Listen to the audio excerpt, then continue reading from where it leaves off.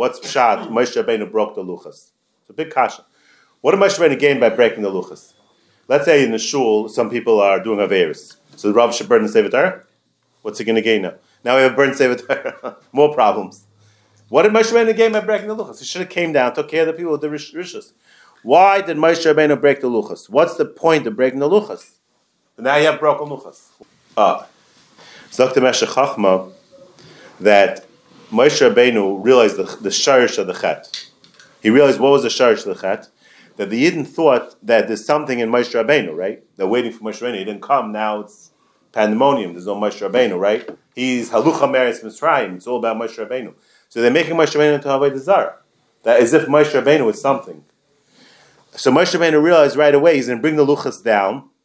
So now they'll have another idol, have another Avodah Zarah. The luchas will be Avodah Zarah. Now the luchas will be Avodah Zarah. So what do you gain?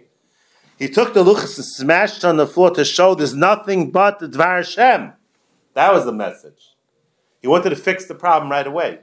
And Hashem was happy that he did it. Yashkach Shabbat, he told him, put it, the Shiver Luchas. Why? Because you always have to remember this message, no matter where it goes in Klal Yisrael, with the build a Mishkan, build the Beis HaMikdash, build everything, it can't become the idol.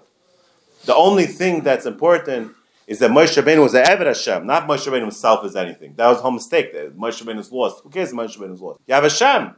It's the Dvar Hashem is the only thing that matters in this world. That's the only thing that matters. That was the message, that the root of the problem, Moshe Rabbeinu solved the problem right away, to show them that the Beis HaMikdash is only because you're listening to Hashem. The minute there's no Kedusha, you don't listen to Hashem. Titus comes in, does whatever he wants. There's no Kedusha. It's nothing. It's only about being Machniya to Hashem, to become Eved Hashem. There's nothing else in this world except for listening to the Dvar Hashem. That's the Yisayt.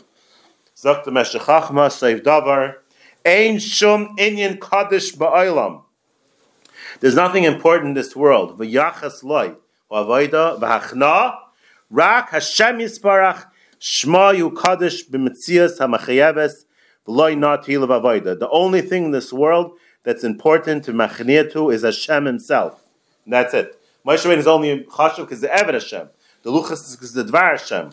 There's nothing itself. There's nothing in this world that's important except for the Dvar Hashem, because that is the whole metzias of the world.